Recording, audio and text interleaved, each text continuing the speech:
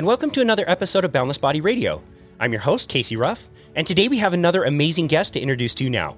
Tricia Nelson is an internationally acclaimed author, transformational speaker, and emotional eating expert. Tricia attended Amherst College and began her career working at the Seattle Art Museum. While in Seattle, she began working with a spiritual healer who helped her create a lifestyle of positive self-care, self-love, and improved self-esteem. She lost 50 pounds by identifying and healing the underlying causes of her emotional eating. She has spent over 30 years researching the hidden causes of the addicted personality.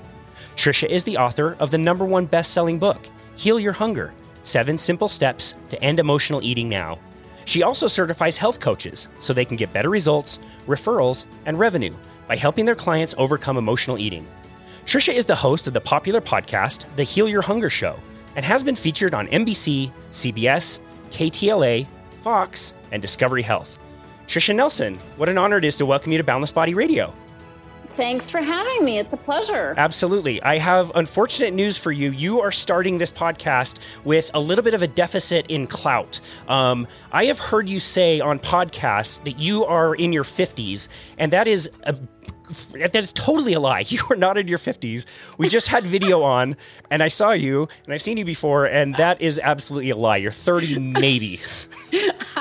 Thank you. Way to boost your guest's ego right out of the gate. We just can't establish any kind of trust until you be straight up honest with us. Okay. Well, you look amazing, and we so appreciate you coming on our show today to talk about what I think is, I think we know like the tip of this iceberg that is emotional eating. And I think especially since the pandemic, it has become more and more apparent just how big of a story this is. But before we kind of get into that, let's hear your story. Can you tell us a little bit about the things that you suffered through and discovered about yourself along the way? Sure. Yeah. I was an emotional eater from the get-go. I mean, as far back as I can remember, I remember just loving food. I love to eat. I love to cook. I love to serve food to other people, go out to dinner. It was just a big highlight for me. And, that wouldn't have been a problem, except for the fact that I gained weight easily. So by age 20, I was 50 pounds overweight and super frustrated because I'd already been on several diets and exercise programs. And I could lose weight, but I always put it back on. So I was a yo-yoer. So I'd lose 30, gain 20, lose 10. And I had 5 different sizes of pants in my closet because I never knew what size I'd be. So that's how it went for years. And I was incredibly frustrated and felt really hopeless, to be honest. And I was a binge eater also. So I was really, my self-esteem took a big hit.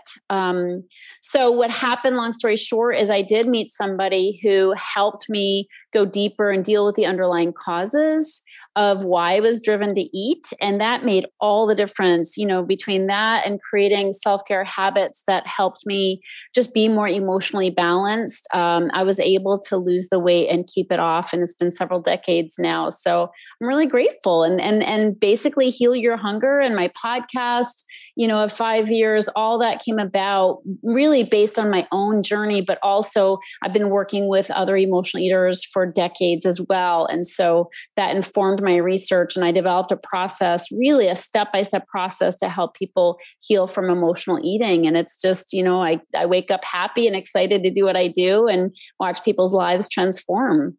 That's really interesting and quite the story. It's amazing that you came out the other side and were eager to share your story.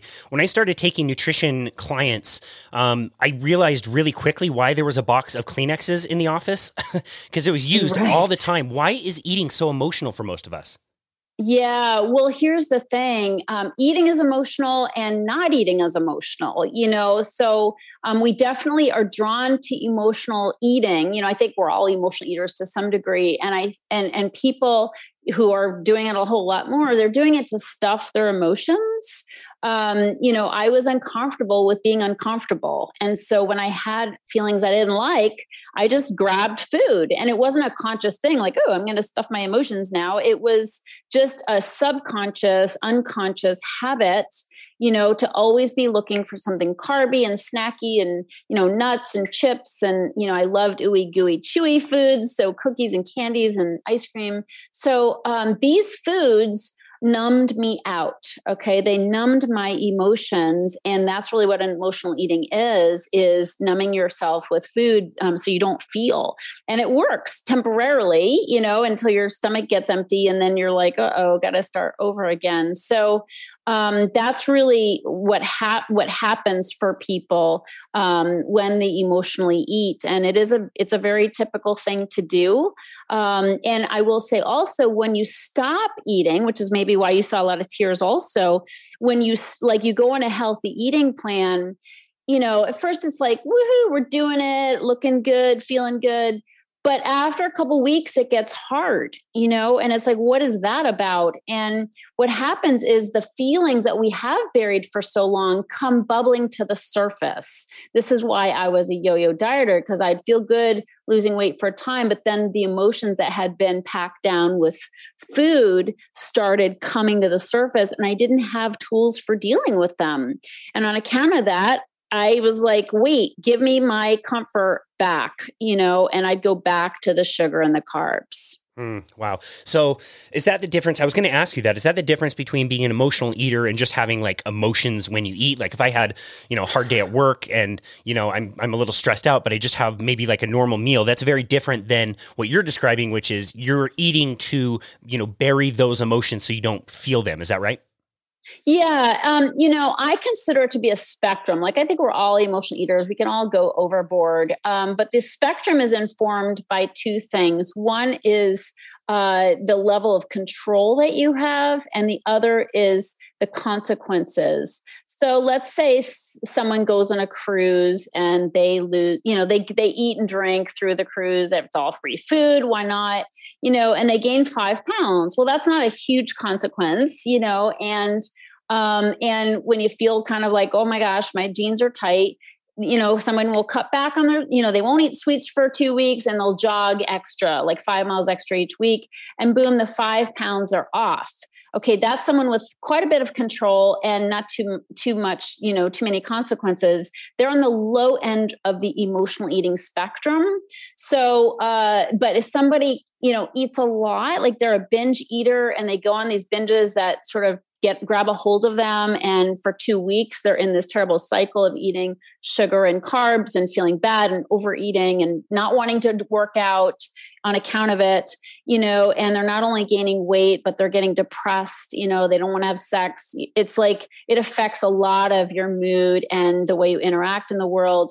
That's a lot more consequences than the person who went on the cruise. And that's somebody who doesn't have a whole lot of control either, because once they start to eat, they keep going. They can't pull back. They can't course correct. And so that's somebody on the higher end of the spectrum. And that's more in the food addiction arena. That's where I was, I would go on big binges, sit in front of the TV and just overeat until I felt stuffed, and then I didn't want to go out with my girlfriends the next day because I was bloated, or I didn't want to have my video on Zoom, and so this is before Zoom, but of course, but the point is that happens to people who are more in the food addiction arena. They've lost control and they're having mounting consequences. Yeah, you mentioned addiction. I think this is really important, specifically food addiction. You've also mentioned sugar and carbs. And I'm curious to know why I don't see many people, freebasing kale smoothies on the corner. It's really hard to get addicted to a ribeye steak or, whatever broccoli. But I think most of us know it's pretty easy to get hooked on sugar specifically. What is it doing in our brains that makes it so hard to leave behind? Yeah. So sugar is highly addictive. I am a total sugar addict. I still know that I have the propensity to go overboard on sugar, and I had to cut it out of my diet in order to have any success in losing weight and keeping it off, because sugar was the thing I sabotaged with. I'm like, oh, I can just have one, I can just eat one. And of course I couldn't. So one cookie never satisfied me. I'd end up eating the whole bag, or handfuls of chips or the whole bag of chips or the whole pint of ice cream. So, what people don't realize is sugar is physically addictive, and there's sugar hidden in so many of our foods, even in foods where it shouldn't be, like tomato sauce and salad dressing and cereal and all kinds of places. And healthy foods. Like you go to Whole Foods, you better be careful. You can't just assume those foods are super healthy because they put sugar in soups, dressings, everything. And again, to get you hooked. It's not just the big bad, Coca-Cola company. It's natural food companies as well. It's just, you don't have to have sugar in all these things, but as a nation, we're really hooked. And so if you're eating foods that have hidden sugars, you're unconsciously sabotaging yourself because it'll create cravings and make it super hard to say no to foods that are definitely not on your food plan if you're trying to lose weight and keep it off. So it's really important. And I do, like we were talking about earlier, I have something called the Quit Sugar Challenge that I do quarterly. And this is just to help people get it out of their foods. I teach where the foods are, like all the over 80 names for sugar, where the sugar is hiding in your foods, how to avoid those foods, how to have sweet, yummy foods in spite of being sugar-free, because there's really great alternatives now like stevia and monk fruit. Thank goodness. I always say stevia is God's gift to emotional eaters.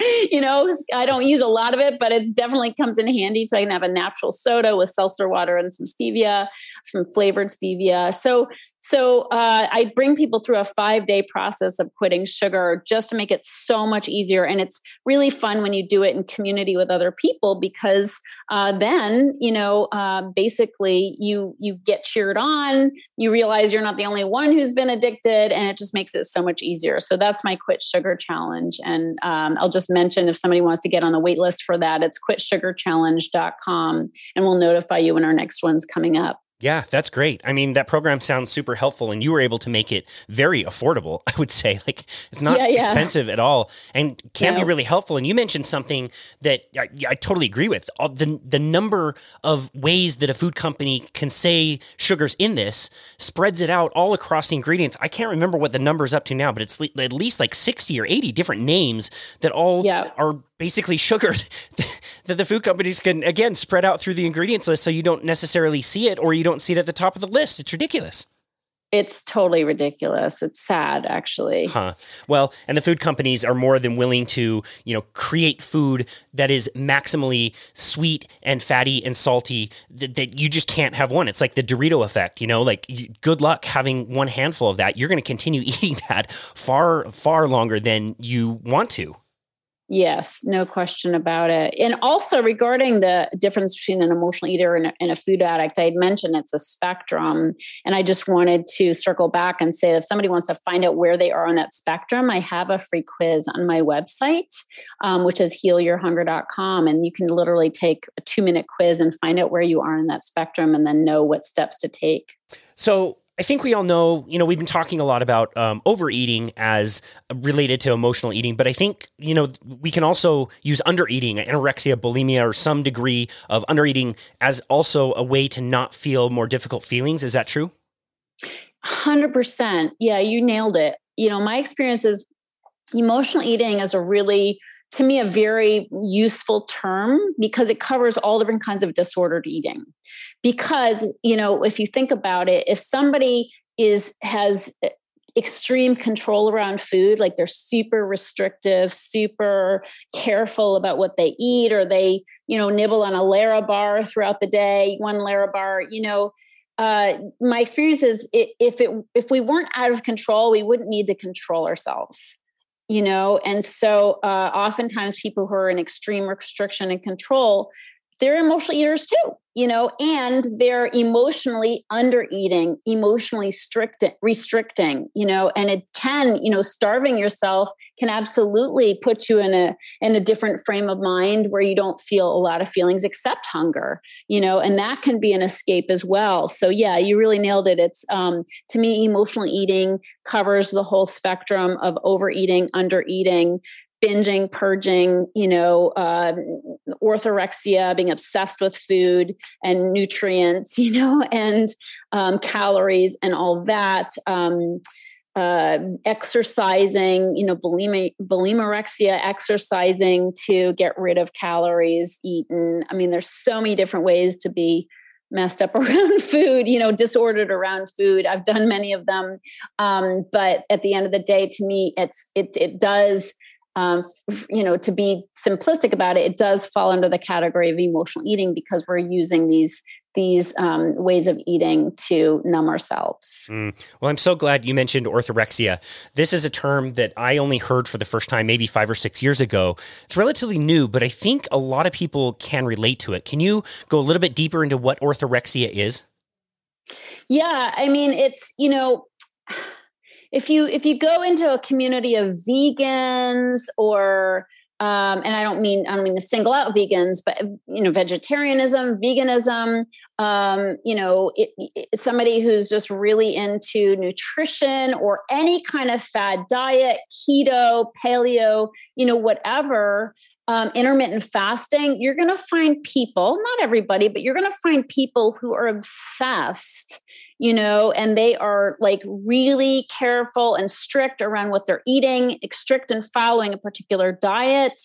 And they're emotional eaters. They're just trying to grab a hold of something that's giving them a sense of control because, like I said, they're probably in their heart of hearts feeling out of control, And so to me, I mean, what I do for my clients is I help them get off the diet track and get out of the obsession period, because to give up one obsession and to adopt another is not freedom.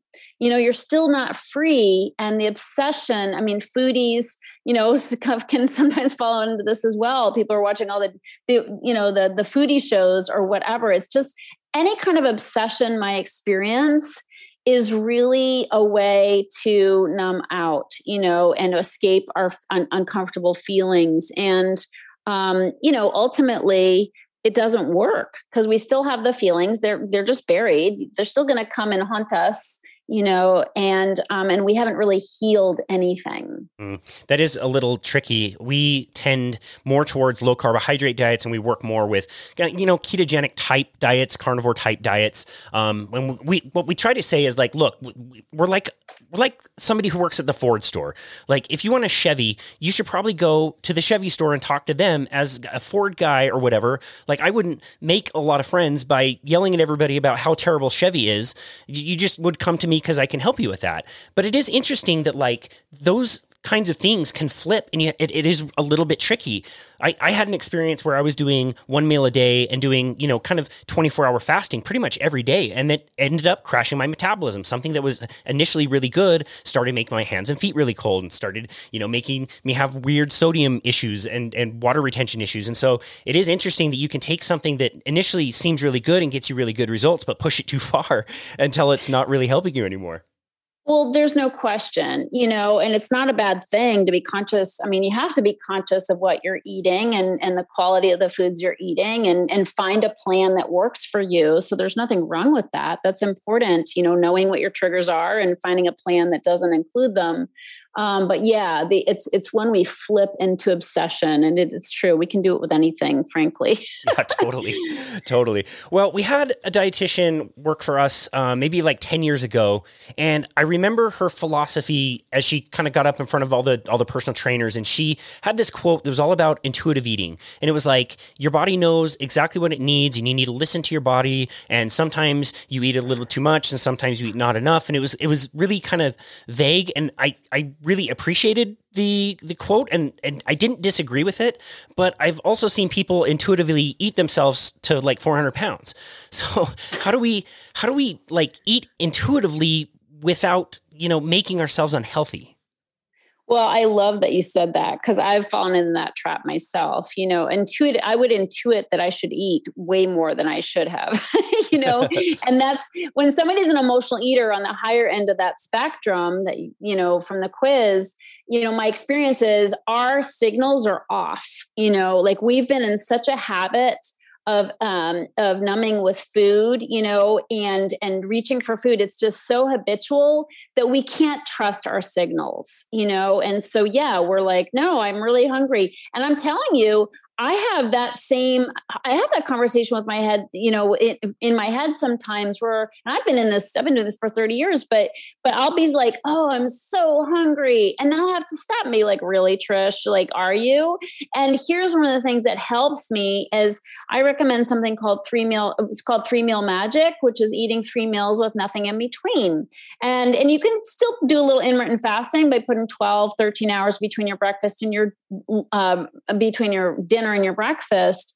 But the nice thing about eating 3, meals that are sort of, 4 or 5 hours in between each meal is that, you start to be able to trust your body. I mean, it is a structure, but it's one that helps you start to regulate your eating in a way that you haven't for many years. Emotional eaters tend to be snackers, bingers, erratic eaters, and so we don't know how to eat. Whereas if you just do the 3-meal structure, healthy meals, healthy fats, healthy vegetables, proteins, then you can start to be able to know when you're physically hungry versus emotionally hungry. So if I'm trying to convince myself I should go to the refrigerator, and it's 10 o'clock in the morning, I'm like, what's going on? And so I'm like, because I had a healthy breakfast. So chances are I'm not starving.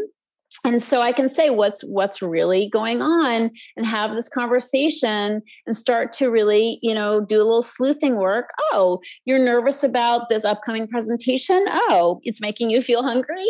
Or, oh, you have a phone call you don't want to make, so there's a conversation we need to start having with ourselves in order to know the difference between the emotional hunger and the physical hunger. But I find that when I'm on a regular plan of eating, it helps me build that trust and helps me be able to discern because I'm not all over the place with, my food consumption. Wow. That sounds like a really good strategy, especially, given after the pandemic.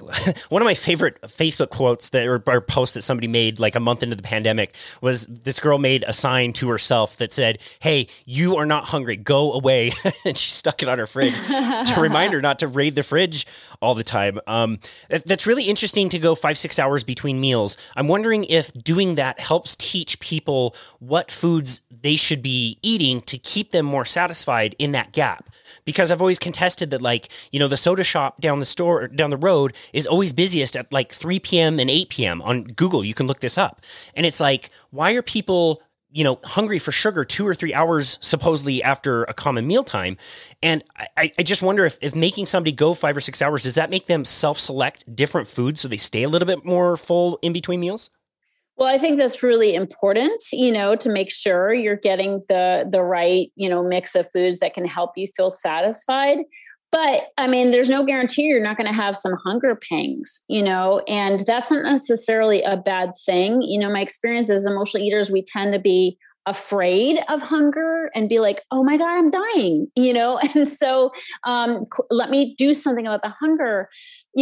When we feel a little bit hungry, when our stomachs aren't full, what we're feeling are emotions, or we have the opportunity to feel emotions, and you can't heal what you don't feel. And so getting acquainted with our emotions in between our meals, and that's really mostly why I recommend 3-Meal Magic, is because you have to have some space to begin to know what your emotions are. Otherwise, you're in reaction mode all the time. And so I find that to be really helpful and I teach people ways to get in touch with themselves, like meditation, expressive writing, things that can help you get more emotionally connected. My experience is we're all so damn busy, running from one thing to the next, overscheduling. And there's a high that comes from that busyness, that adrenaline rush. And overeaters tend to be overdoers. So we especially like it. Not only that, we like the validation we get from pleasing people and overworking and being superstars, and so that it gives us a sense of ourselves when we do that, which is something we often lack. So there's a lot more to unravel in this, to unpack and recognize that busyness, is keeping that busyness, that snacking, that eating all day, grazing, that's keeping us from feeling. So a little bit of hunger is not a bad thing.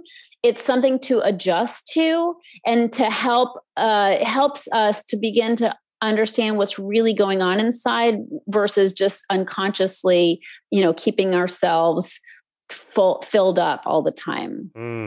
Wow. Well, I am definitely stealing that line. You can't heal what you can't feel. That is very well explained. I think what I notice the most with myself and my clients is that, the initial feelings of like hunger, you're so hungry that it's really just kind of dominating your life.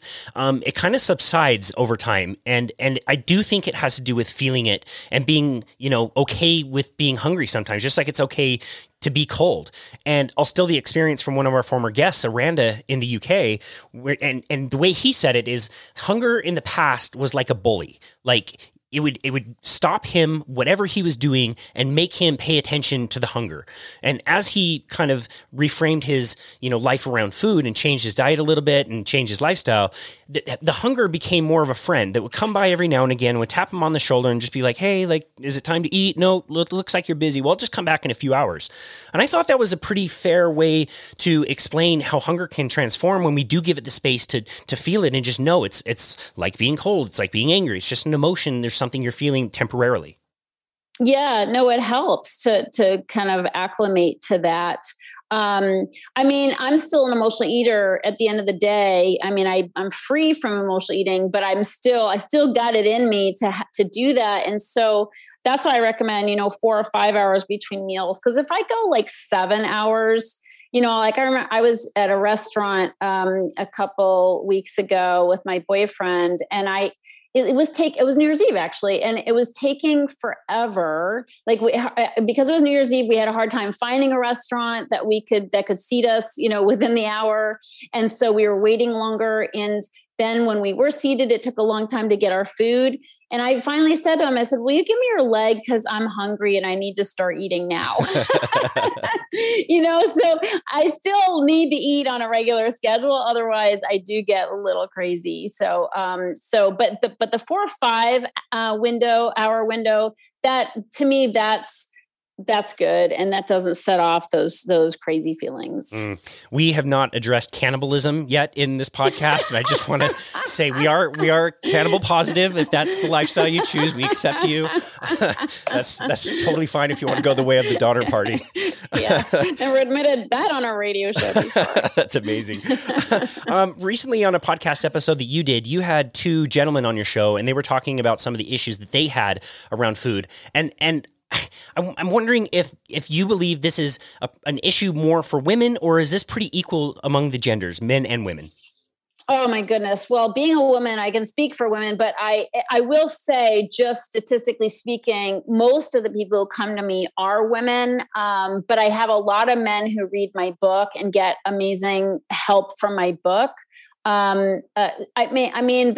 There's no shortage of, an obesity epidemic among men as well as women. So it's definitely a problem. Maybe men don't identify the emotional part of their eating as much, not, just stereotypically not being in touch with their emotions, maybe as much as women, or not being as emotional as women, and perhaps not recognizing their need for connection and community either. But yeah, there's jillions of emotional eaters among the male population. There's no question about it. Interesting. So once we identify that this is an issue for us, we're starting to feel those feelings. What are our first steps? Like what things can we start to do to kind of correct this and get on the other side of it?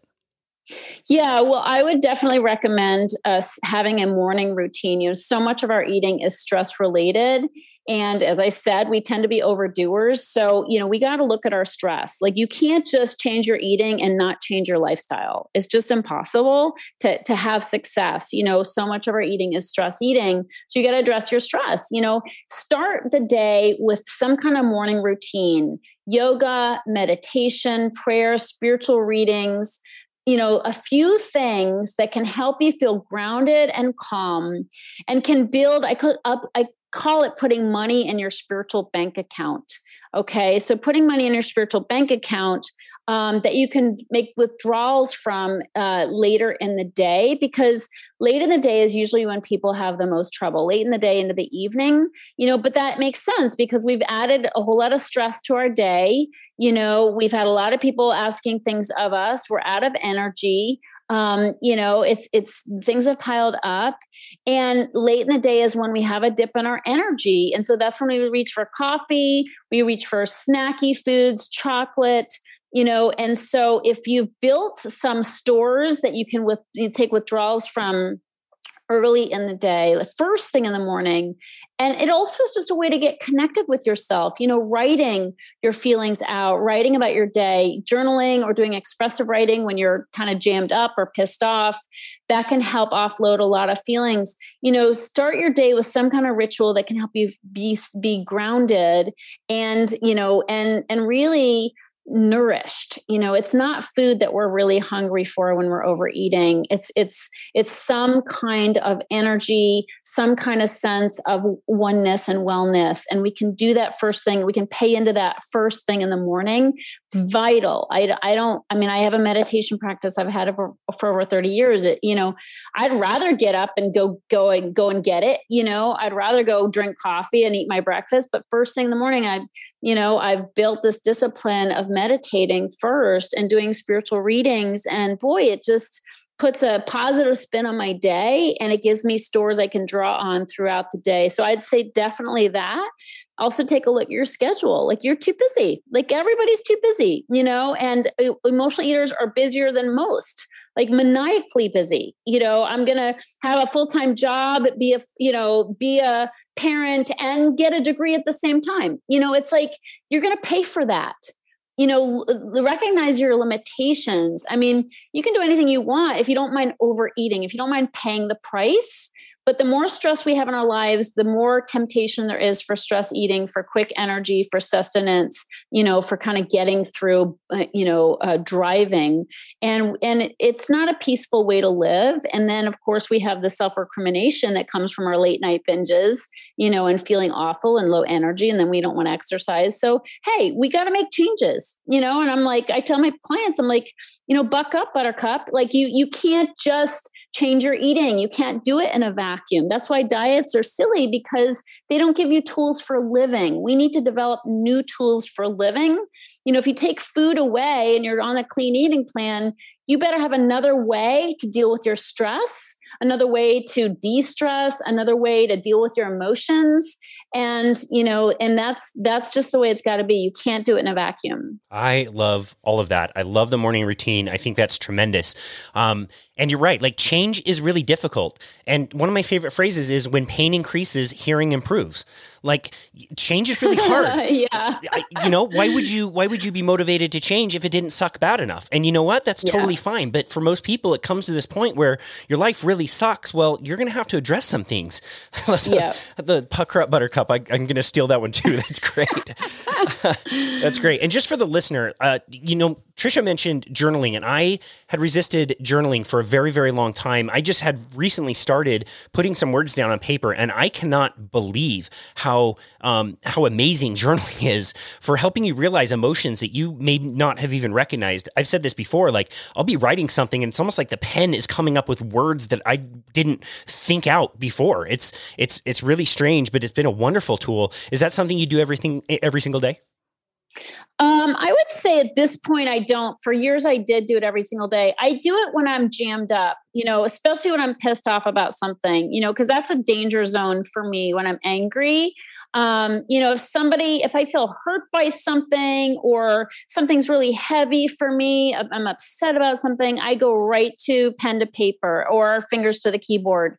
I pull up a Word document and I just bang it out. And boy, oh boy, offloading that toxic, load of emotions is so healthy, because it's, you either deal with it or it deals with you, and so I find that incredibly helpful. So I'd say maybe every other day or so I'm writing. I'm not getting angry every other day, but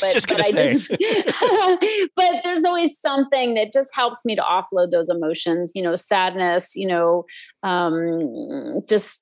just feeling down, anything. Yeah, I love that. There's a story of Abraham Lincoln when, I believe it was General Meade, didn't take advantage of the Confederates losing at Gettysburg, and he could have annihilated General Lee. And he wrote this steaming letter to General Meade and ended up never sending it. So he didn't offend him, but he still got his words out on paper, which I thought was a great example of, just put those words out there. If they're difficult emotions, that's fine. It's much better on a piece of paper than it is said in a, minute of frustration that ruins a relationship forever, No question about it. Wow. No question. Do you It's a great practice, story. you've already mentioned meditation. Do you practice breathing and breath work as well with your clients?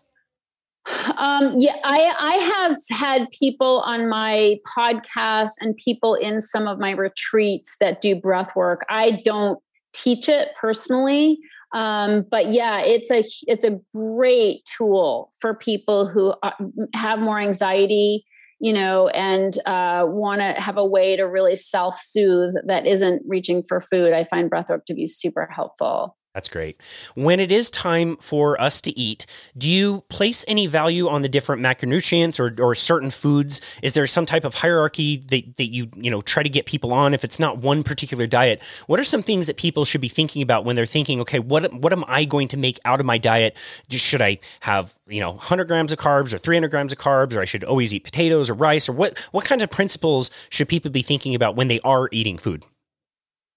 My experience is the heavier the food, the more likely I am to be numbing, and so I find that emotional eaters consider vegetables, if they're not very, they haven't done a lot of work around nutrition or read a lot of books, they think of a vegetable as peas or corn or potatoes, and so I have to tell people, hey, the more green your food, the more leafy and green your food, the closer to the earth your food is. Not only are the easier that you're going to have losing weight, but you're going to feel more feelings, and you'll be able to, again, what you feel, you can heal. So, but my experience is carbs are tricky for us, and they do metabolize as sugar in our bodies. And so we have to be careful about grains, grains, flours, and those kinds of things, starchy foods, potatoes, white potatoes, especially those things, we're drawn to because they naturally anesthetize our feelings, and so I try to just recommend to people eat greener food, fewer carbs. So the paleo plan has worked for me for years. And so unless somebody's like a, high intensity athlete where they need more carbs, but, if someone who wants to lose weight, to me, cut out the carbs, cut out the carbs and the sugar, and, make everything as clean and close to the ground or from, where its original source is. And you're going to have a much easier time losing weight, but you better have a plan for addressing those emotions that are going to come up. Yeah, I love that. It's such a question of kind of supply. Like as we evolved, like we might find sugar out on the landscape, like sometimes or maybe seasonally, and sugar rewards us. There's no like upper limit. It always tastes good, and more is always better than less. And so it's really just a question of supply, that it's just everywhere all the time that we can find it, versus having it just a one portion of the year. So I think that's a really great thing to be thinking about. And what other ways can people deal with their emotions around eating? You give a few good suggestions in your book, if you don't mind talking about some of those. Yeah, I call them 6 self-care success secrets. And these things are, again, things you can do in the morning to create the kind of a ritual of self-care. But writing, as we talked about, reading spiritual literature, meditation, talking, like picking up the phone and talking to a friend. Walking is really not like power walking, just walking and being close to nature. I like to walk and pray. Those are all things, and prayer, these are things that can help calm us down, help us feel a better sense of well-being where we're not so anxious or worried. They can calm our racing mind. Emotional eaters tend to not only be overeaters, but overthinkers. And so we have to do something to quiet our minds. Like our minds will scare us. They'll scare us, awful lies about everything. And so we have to be addressing that in order to have success around food. So those are really, really important as well. Sleep, of course, drinking water, those help too. That's great. In your book, you also have the acronym PEP, P-E-P. Can you tell us about that? Yes. So, for anybody who's like, I just like food. I don't know what this gal's talking about. I just like food. So first of all, take the emotional eating quiz on my website, find out where you are on the spectrum. But to help you start to realize that your emotions might be a little more closely linked to your cravings than you think, I recommend that you take the PEP test. So PEP is an acronym, PEP. The first P stands for painkiller. And what I mean by this, we've talked a lot about it, is we use food to kill pain. Emotional pain, a job that doesn't fit us, a relationship that's on a rocky footing, a kid that's dysregulated, a parent that's sick, pandemic. I mean, there's lots of ways to be in emotional pain these days. And so we tend to reach for food when we're feeling strong feelings of pain, and upset and, just discouragement, whatever. So watch for that. So when you have a craving, like, oh, I think I need to go get something to eat, dig into it a little bit. Am I feeling some pain in some way? The E stands for escape. We use food as a form of escape. Like we kind of want to check out. And when we're super responsible and we, are doing good job in our life and our family and all that, and we're tired and we're overwhelmed, and maybe we have that racing mind that's giving us scary ideas about how bad things are, we want to check out. And I used to get my favorite binge foods, sit in front of my favorite bingeable TV shows and go to town, so that's a typical thing as well, as wanting to escape our heads. And the last P is punishment, which seems counterintuitive because yummy foods tend to be a reward, but I was hardly rewarding myself when I go overboard and end up feeling sick. So it's really, really important to realize that, we tend to beat ourselves up and be really hard on ourselves. And this can drive our eating as well, and so this is something to look for. So again, to sum it up, PEP stands for painkiller, escape, and punishment. And these are some unconscious ways that we might be feeling cravings. I love that. That's so easy to remember. Such an easy thing to go back to. We were talking offline a little bit about your podcast. Everybody in 2020 started a podcast, including us. And we have a second podcast that's all about podcasting itself. And so I just have to ask, podcasting, you are an OG. You have been doing this, you told me, for 5 years. You've got over 300 episodes. It's very highly rated, lots of high ratings on Apple. What things have you learned from podcasting over the years? Oh, wow. I've learned, don't make hard work of it. I'm not a perfectionist. So my podcast isn't perfect. I barely take any ums or goofs out of it. I just let her rip. I do a lot of riffing on my podcast. So I speak from the heart. When there's something that strikes me in my life, I'm an emotional eater. And so I've got lessons from my own life that I share in my podcast. I do interview health experts as well, mental health experts as well. And I like those shows too. But I just, it's from the heart. To me, it makes the biggest difference. And I think that's what people want. They want real, they don't want polished, they want real. And so I just come from the heart. I share from my personal experience, and I'm sure I could do a lot better. I'm sure it could be better. I'm sure my sound could be better. My ratings could be better, everything, but I don't get twisted up about it. I do it as a labor of love. I do enjoy it. It does enable people to kind of spy on me, so if they want to kind of check me out and check my workout, but they're not ready to say, yes, I need your help. They can listen for a little while. And I think that's really awesome. And some of them, they just listen and get support and they never contact me. But I do love doing it. I'm so glad I started my podcast, and it's just a way of expressing myself and my passion, and for those who energetically align with that message, they come aboard. It's a cool thing. Yeah, no, that's awesome. I just have to say, like, for me, listening to your podcast, it does come through as very authentic and very real. And I really appreciate that. I think oftentimes shows are way overproduced and overdone. And I don't appreciate that as much. I want to get to know the person and what their message is. And I think you do such a great job. And you do a great job dancing between those two formats, doing solo shows where you're just talking, which I can tell you is really, really hard to do. It was hard for me to do. But also doing the interview style and bringing on other experts and sharing other people's stories. You do a great job listening and letting them tell their stories. So I just have to say your podcast is great. And I recommend to the listener, go over and make sure that you listen and subscribe and do what I did and give it a 5-star review and rating and review. Like it's really helpful and we really appreciate your show. has been, thank you. Absolutely. You're very welcome. Very deserving. This has been an amazing conversation. I've really enjoyed talking about this. Like I said in the beginning, I think this is so much more important than people realize.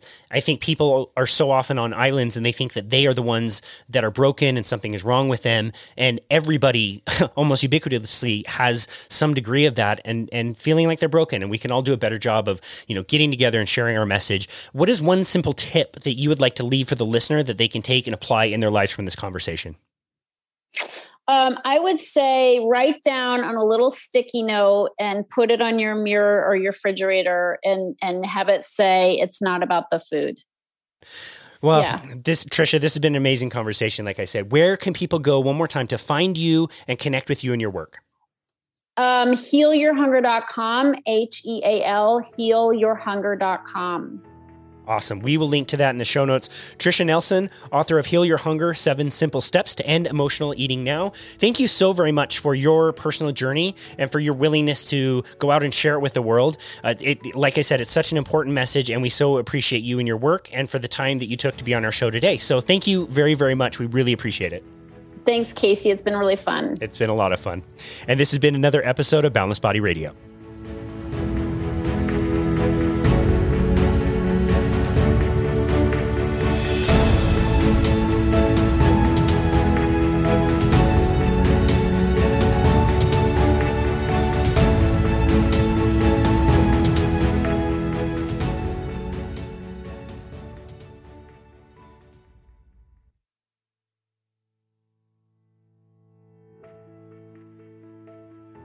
So thank you again so very much for listening to Boundless Body Radio.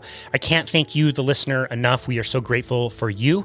This year, 2021, was amazing. We got to talk to so many amazing people around the world and got to learn so much from them. And we actually just passed 80,000 downloads worldwide, which when I started this, could not even fathom that we could reach that many people with the message. And hopefully you have gotten a lot out of this, as have we. As we start the new year, we just wanted to let you know about some of the resources that we offer at Boundless Body LLC. Please go to our website, which is myboundlessbody.com. That's myboundlessbody.com. You will see an option to book a complimentary 30-minute consultation with us so that we can discuss your goals with health and fitness and maybe help you create a plan for the new year. Bethany, my wife, also offers virtual mat Pilates classes, which are absolutely amazing. They're very engaging and also very, very affordable. Those can be done live on Mondays and Fridays, or also given out as a recording to do at your own convenience. We also offer training and meal planning services that are also done virtually from the safety of your own home. So if you want to avoid the busyness of a gym, we can help show you how to get really fantastic results at home with a very minimal amount of equipment. We've been doing it now for 2 years. We've gotten pretty good at it. So we are happy to show you that. Once again, that website is myboundlessbody.com. And if you are enjoying the show, please leave us a rating and review on Apple. It really helps get this passion project out to more people. So cheers to 2022, and thank you again for listening to Boundless Body Radio.